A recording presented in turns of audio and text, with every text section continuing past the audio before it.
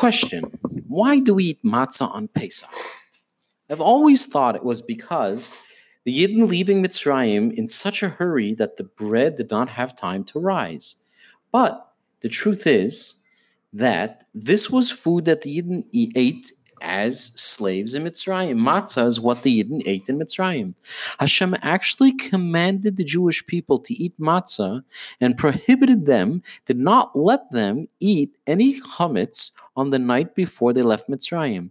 So what does it mean when it says in the Haggadah that matzah did not have time to rise? So the answer is, you're right. The Jews did eat matzah as slaves in Mitzrayim. They were also commanded to eat matzah with the Karban Pesach on the night before they left Mitzrayim.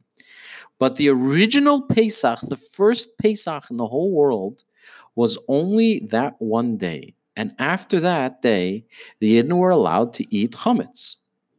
So the Jews planned on eating, the Yidden planned on eating and baking bread, not matzah to take with them out of Mitzrayim.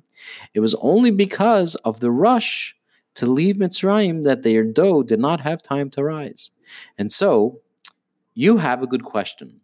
Why do we eat matzah today? It's to remember that the matzah they ate. Is it to remember that the matzah they ate in Mitzrayim, or the dough they didn't have enough time to rise the next morning? The answer is, it turns out that it's both. Take a look at the Haggadah, which we say during Pesach. Towards the beginning, we say, this is what the bread of our fathers ate in Mitzrayim when they were slaves, the lechem oini.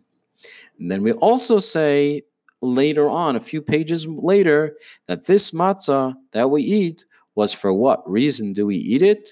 Because the dough of our fathers did not have time to rise when they were leaving Mitzrayim, when Hashem, Melech Malchei HaMelachim, revealed himself to Yidden and told them that they can come out of Mitzrayim. So that's what we have, are two types of matzah. The matzah of oini, of affliction, and the matzah of freedom. The first one was eaten when the Yidden were slaves, and the second kind was eaten when Hashem freed them.